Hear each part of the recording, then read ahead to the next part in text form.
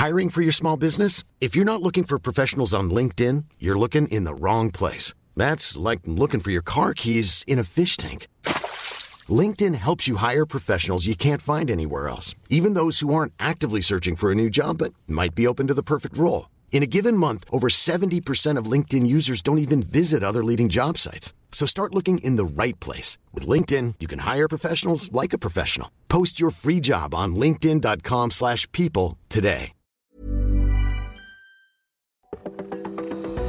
From AccuWeather.com, this is Everything Under the Sun. It's our weekly podcast featuring in-depth interviews with experts from AccuWeather and from around the world, bringing you behind-the-scenes information, stories, and news on the weather, climate change, and the outdoors, covering topics from the worlds of science, sports, and space. It's all the information you need to weatherproof your life. And now, here's the host of Everything Under the Sun, AccuWeather meteorologist Dean DeVore. Friends, welcome in episode 9 here of the summer series. What we do here on Everything Under the Sun is we take where the weather meets your life and we help weatherproof your life to get you through. And this summer, it has been a long summer, especially in the middle of the country. A lot of heat and humidity. We've seen it at times out west. We've seen it surge into the east. We're getting another surge as we head into the weekend ahead here into the northeast and along the I-95 corridor. A lot of brutal heat heading into the weekend and still pretty hot and humid with thunderstorm chances up.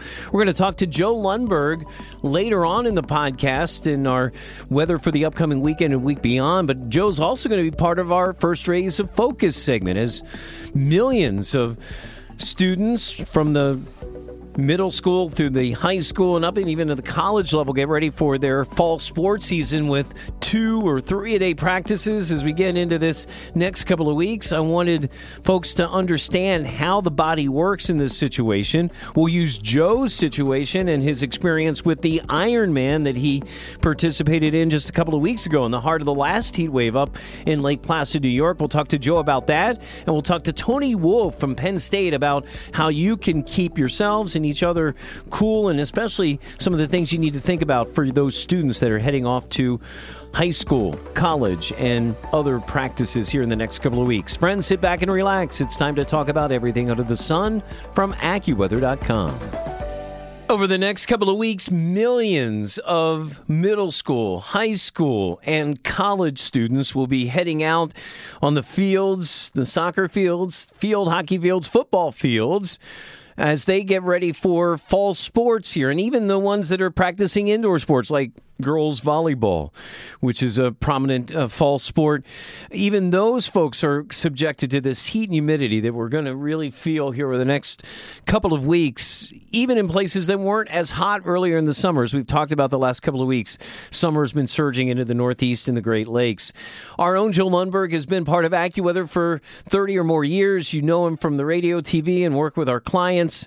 And I also want to bring in Tony Wolff. He is a postdoctoral researcher. Dr. Wolff at Penn State is someone that Joe knows because Joe and Tony's wife train and ride together as they get ready for some of these big events. Joe, just a couple of weeks ago, was part of an Ironman competition. That's where they combine running, swimming, and running a marathon in the immense heat. We're going to talk to Joe about that experience. We're going to talk about Tony about how Joe coped with that kind of heat and humidity, how as he gets older, it may not be coping as better. And for our youth, as they get ready to go out on the fall practice fields in this intense heat and humidity, some things that you and they can do over the next couple of weeks to get acclimated and ready for that. We join Tony and Joe with me here on Everything Under the Sun from AccuWeather.com. Tony, it sounds like all those things that you've been researching and looking at were kind of epitomized by what Joe just went through a couple of weeks ago. I mean, Joe and I are similar of age, and both came at a life situation where both of us had had some health issues, and I was much bigger than Joe. I was up to 383 pounds, and I've taken steps over the last 10 years to get my health in, and Joe has too. And one of that culminations has been Joe's participation in Ironman triathlons. And that's, Joe, how many now have you done total? This was my lifetime? third full distance Ironman that I've attempted. I've completed 2, and this one I got 90% of the way, but didn't quite finish the deal with the marathon. I only got a half marathon in on a week ago Sunday. Yeah. So again, this goes back to the second to last Sunday in July. Now, this Ironman, we hear that word or that term bandied about, but there's only a select few races that are actually able to use that terminology, right, Joe? Because of being an official length and things in each of the disciplines. Yeah, I mean, they have Ironman is a brand. They basically have coined the term, but they've taken over the branding of it, and they run these events all around the world. I mean, there's one practically every weekend somewhere in the world. Sometimes there's multiples. Sometimes they do what they call 70.3s, which would be half the distance, a half Ironman, and they also run some other things. But it's you for the full distance Ironman, you swim 2.4 miles, and then you bike for 112 miles, and then if that's not enough punishment, you decide to go run a marathon on top of that. Yeah, and then that's the last thing, right? Why couldn't you get the marathon out at the beginning and then do the other fun stuff? To me, the funner stuff, but it isn't. I mean, I just, any of those things, even just a fraction of each of those things would be too much for me personally. But well, as you pointed out, when we were bigger versions of ourselves many years ago, those were thoughts that had never entered my mind. Foreign. And as I lost weight and started to investigate things like cycling, and then come in contact with these other people who had bigger dreams and goals than I did, I started to wonder, well, could I run? And I'd had knee surgery back in 2001, and the doctor then who did it said, yeah, you probably don't want to run. You probably don't want to play football. And I didn't play football, and I hated running. So I figured, hey, I got nothing to worry about. But the curiosity got the better of me, and I started trying to investigate, well, what can I do? And I just kept pushing the barriers, and eventually I got talked into doing an Ironman, and I've not stopped just yet. Now, Tony's wife is a frequent partner, riding partner, and training partner with you. So that's the connection here. So, Tony, when you were thinking about people like Joe and your wife training for these extreme events, especially in the summertime heat, what are some of the things that you've passed along to them in terms of ideas about preparation and thinking ahead? I think so many people think about the event and what I need to do for that day. But these kinds, especially an Ironman, preparing for that in the heart and heat of summer, takes preparation even above that first time that you actually do the event, correct? Yeah, it's a little bit of a tough balance with that. So obviously you kind of have to balance your own training to continue to improve your fitness, but doing it in the heat, both, there are some potential safety concerns that come with that if it gets too extreme, but also, even short of that, training quality is impaired to some extent when you're experiencing heat stress. So with, increased sweating rates and increased blood flow to the skin, which is one of the mechanisms of cooling ourselves when we're experiencing heat stress, that increases cardiovascular demand just overall. So you exponentially, right? So you're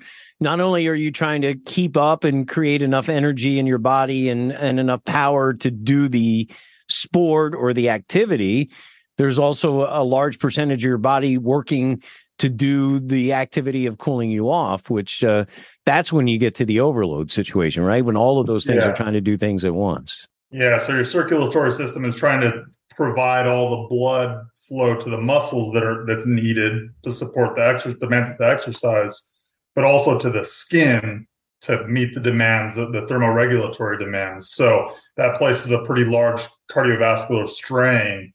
And eventually, you just can't pedal as hard or run as fast or whatever it may be. So it's important to, when you're getting into that hot season, start to heat acclimate and do it kind of in a systematic fashion that both makes it safe and sustainable and also helps you maintain the quality of your training. So let's go back a week ago Sunday again and talk to Joe a little bit about that day. How hot was it? how hot have you done something similar in and as much humidity? I mean, you're a meteorologist. You knew what you were getting into going into it, in the climatological idea that could be that hot and humid. And then certainly as we got closer within that week or so, we knew that heat surge was really going to be going that week. I mean, talk about some of your thinking going into that event and some of the things the organizers were telling you and the people involved to help try to keep everything and everyone safe in that event, Joe. Well, going into it, I think one of the biggest concern that I had as a meteorologist and also the folks at Lake Placid were thunderstorms and what they would have to do in terms of safety for the cyclists. Now, that turns out that was a non sequitur. We didn't have to worry about that. But it quickly became apparent that it was going to be a very warm day and also very, very humid. And as that became more apparent, I quickly adjusted my game plan. I went in with the idea that, okay, a swim is a swim. I mean, I knew I wasn't going to be fast anyway.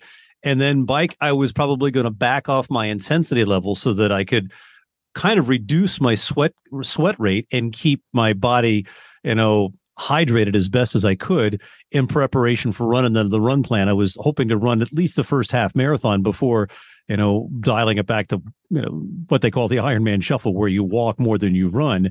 But as that humidity became more and more apparent, I said, all right, I'm not going to be able to run that much. I've got to run and walk, run and walk, run and walk. And I immediately went into that mode. But on that day, when the sun was out at times, it was like 85, 86, and probably road temperatures were in the 90s with dew point temperatures that were in the mid 60s. It was very uncomfortable for that. And you start sweating and you're continually exercising.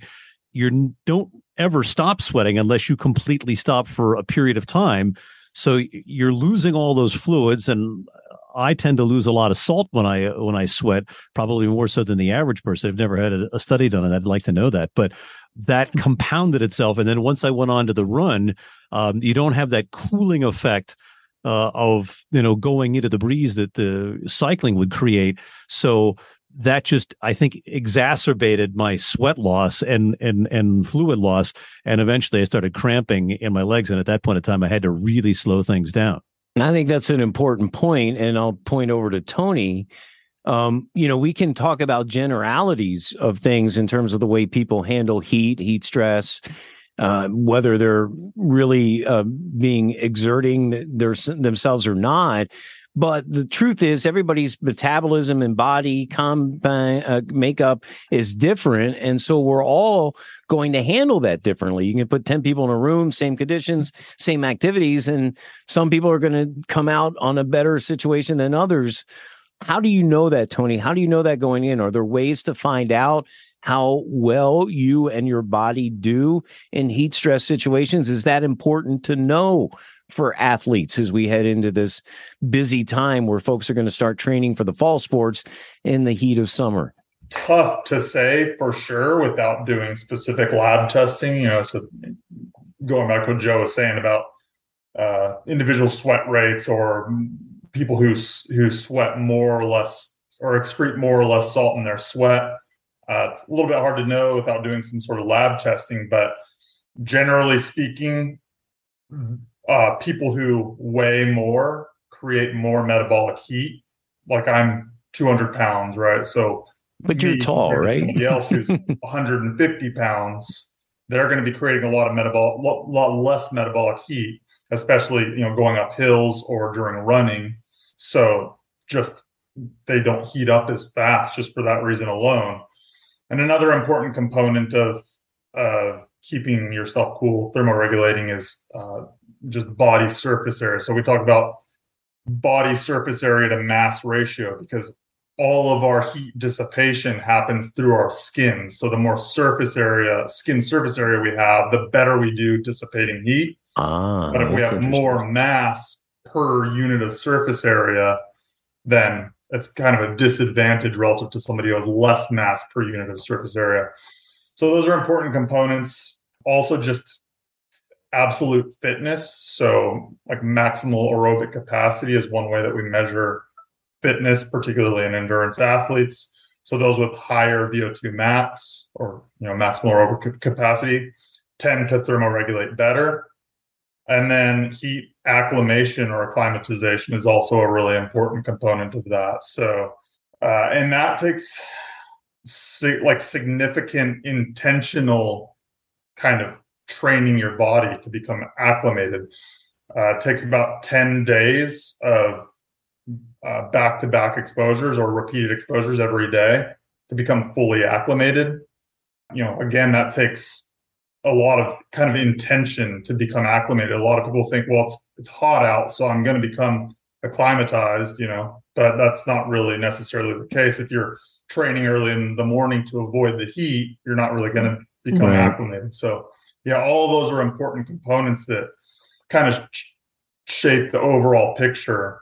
We've been kind of coming at this, not that Joe's an elite Ironman athlete, but he is certainly somebody that does it, and there's a lot of us that don't do it. I think about, as we get ready now, and again, we're talking to Dr. Tony Wolff. He is a postdoctoral researcher at Penn State, and this is his bread and butter, folks, how folks handle heating and cooling and how their bodies work. And we're talking with our very good colleague, Joe Lundberg, who is not only an amazing meteorologist, but has become an athlete in his own right in terms of, long distance riding and running and swimming and culminating in Ironmans. And we're getting ready for folks. This is an important time. I think we're just days, if not a week or more at most, away from a lot of folks heading back to the practice fields. We get ready for fall sports and the cranking out of summer. And as Joe and I both know, there's a lot of heat and humidity that are pushing northward again here into the Northeast and the Great Lakes as we get into this weekend. And it's going to sizzle and sweat and swelter. So let's kind of think about this now as we go through the next couple of minutes, how we would talk to our kids, our younger sons and daughters who are going to be out there. And, is it too late to start to get ready to acclimate yourself, knowing that this is going to be such a hot period coming up in the next couple of weeks as kids go out and start practicing again? Are we able to trust that our folks that are with those kids, the coaches and the trainers and stuff, know the things that they need to? Maybe, Tony, maybe a few thoughts from you. And I know, Joe, you've got some good thoughts on this as well. I don't think it's too late to acclimate. Certainly, like I said, it takes about 10 days of continuous exposures, daily exposures to the heat to become acclimated. And of course, that the degree of acclimation is going to depend on the environment in which you're, participating in physical activity or whatever, practicing. So I think that a really important component of this is that as these kids are going back to school and starting to get back to practice for whatever sport they're participating in, I mean, the most important thing is to try to inform the coaches and the parents, like you kind of mentioned. It takes a couple of weeks for those adaptations to occur. And so particularly in sports like football, where they're wearing relatively heavy equipment, that really, it not only the weight of the equipment, again, if you're carrying more weight, you're creating more metabolic heat, so you're heating up more. So there's that component, and also that, shoulder pads or helmets, whatever, those create micro environments that make it a little more difficult to actually dissipate heat. So harder to evaporate sweat through those pads.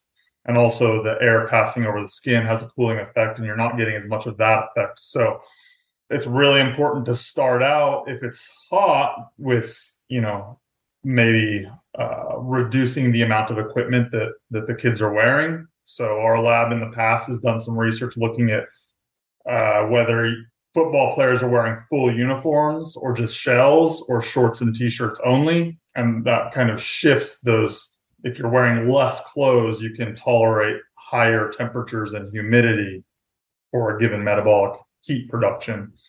So really starting out with less equipment, making sure that it's safe in that regard, allowing the kids to acclimate, and then starting to add on more of that equipment and more of the uniform and everything that they're going to be expected to wear in competition. Joe, you and I come from this with a maturity level because, we've been through life for 55 to 60 years or so. And so we know it. I think kids or young folks come at this stuff with a level of invincibility in their mind that they can't be zapped by the heat and humidity.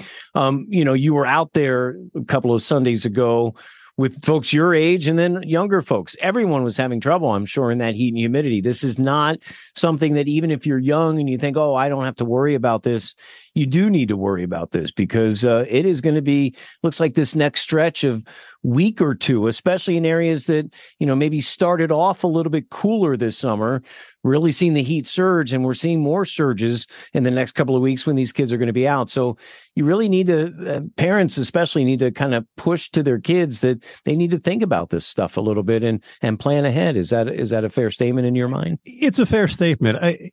Tony speaks of the, getting acclimatized to the environment. And I know when I first started cycling seriously back in 2006, my time to cycle was after work. So it was in the afternoon hours when my wife was at work and kids were in school. Right, so I had that 3-hour window when it was just me. And, in June and July and August, what do we have? 85, 90 degree heat and humidity. And I found that over a period of time that my body did, adjust to it. And I grew to kind of enjoy that kind of environment. So, when I see weather like this that's coming up where it's going to be, in the 90s with high humidity, it's not one of those things where you can't go out and do things, but you have to be smart about it. Limit your exposure outside. If you do it, as Tony says, on a repeated basis, your body will learn to adjust to certain things. I mean, obviously, when it gets to be 98, 100 degrees, that's matching your body temperature. If you're exerting stuff and trying to put out that kind of heat, it becomes more and more of a challenge. So, Tony probably could speak to this more than I could, but, there are other things that you have to do on top of getting acclimatized, like, making sure you're staying on top of hydration and being careful of your electrolyte loss. Electrolytes and then the right nutrients, right? Leading up to and during the event itself, Tony, right? Definitely. And also just, when it gets to those more extreme temperatures, if it's getting into the hundreds, implementing work-rest ratios that allow you to, so you're not having a continuous rise in body temperature. You have some rest time built in that allow you to kind of recover, let your core temperature come down a little bit and keep it safe in that way. I know that the Ironman officials, they'd be more likely to, more properly speak on this, but I think that there are certain points at which they might consider it unsafe. I know that there was some sort of triathlon. I don't think it was related to Ironman in Boston the same day that I was doing mine in Lake Placid, where I think they canceled it because of the extreme conditions. But they have run these events. I know there was one earlier this year in St. George, Utah, and it was brutally hot, and the did not finish rate, the DNF rate, was like 20%, which is way above normal. At Lake Placid, it's normally, they say, around 8%. This year it was 16%. I was one of the victims because of the cramping issues that I suffered. But yeah, I mean, in extreme conditions like that, you can do, but you have to recognize that your performance is going to suffer, because your body's working harder to get rid of that heat that you're generating on a hot and humid day.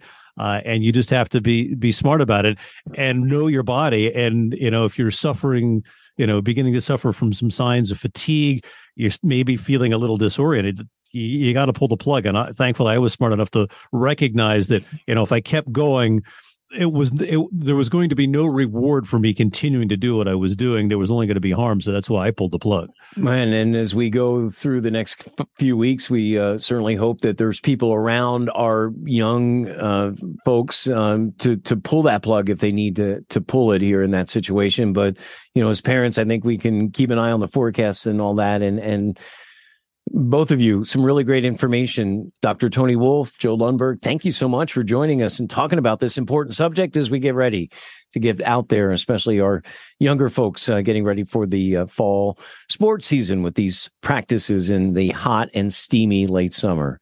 Tony and Joe, thanks so much for being with us on Everything Under the Sun. Thanks for having me. Thanks, Tony. That was fun. Yeah, I learned some things there. If you'd like contact information on Tony, you can go to the website healthyaging.psu.edu/people/SAW85.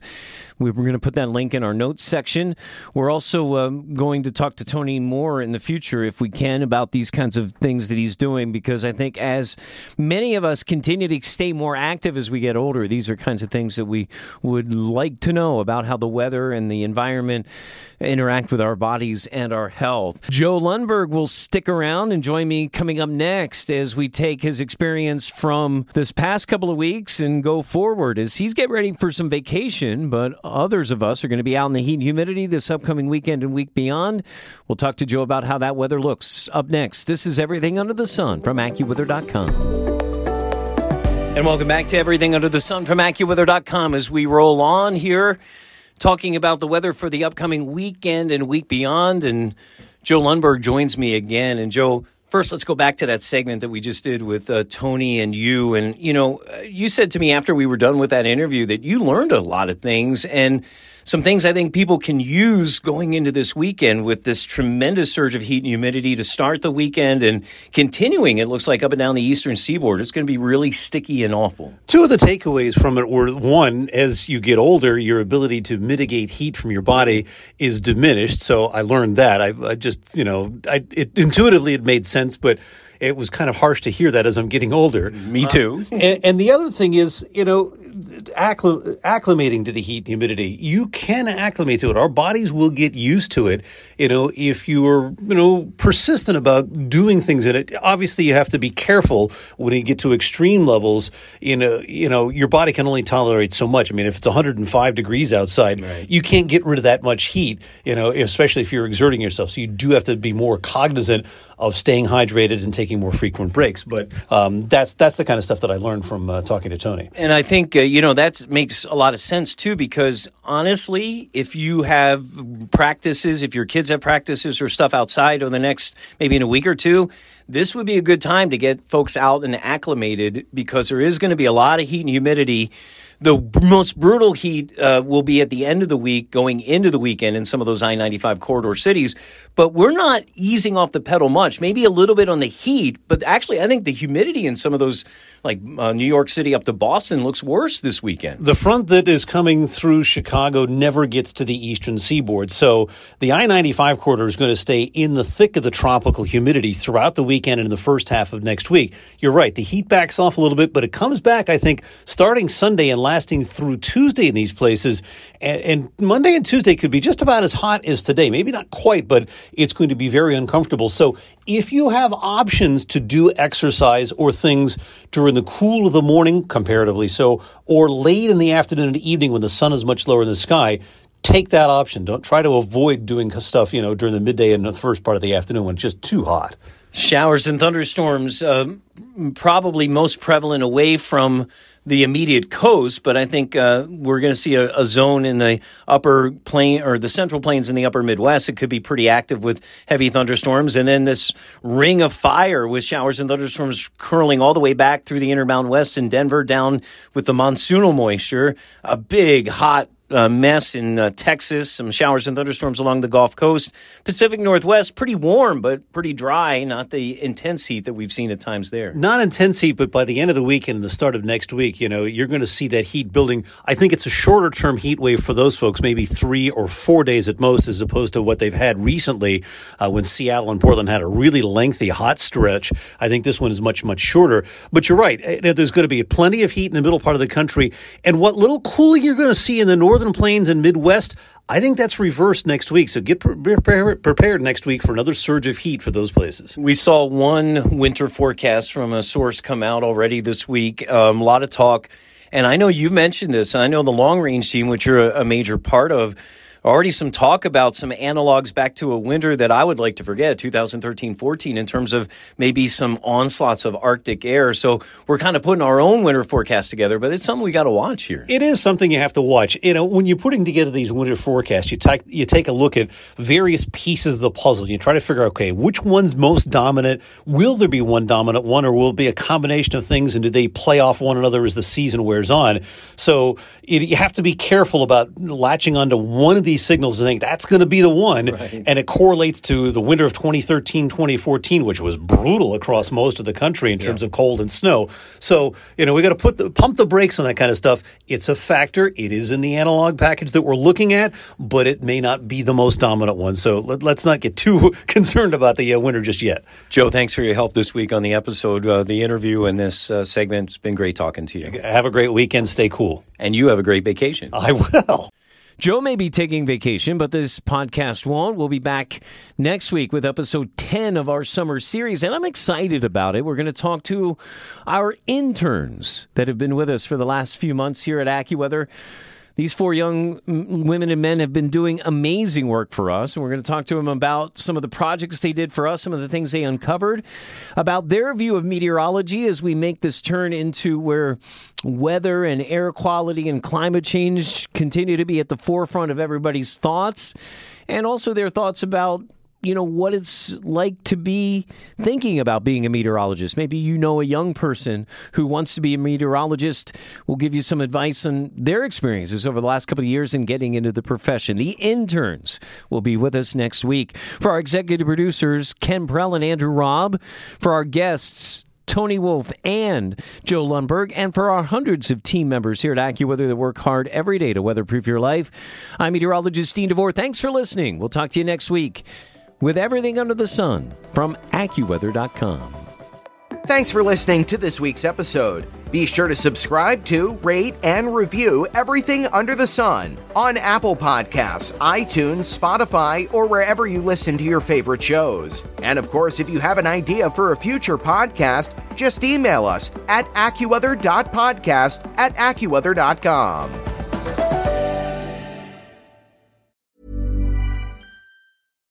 Hi, I'm Daniel, founder of Pretty Litter. Cats and cat owners deserve better than any old-fashioned litter. That's why I teamed up with scientists and veterinarians to create Pretty Litter. Its innovative crystal formula has superior odor control and weighs up to 80% less than clay litter. Pretty Litter even monitors health by changing colors to help detect early signs of potential illness. It's the world's smartest kitty litter.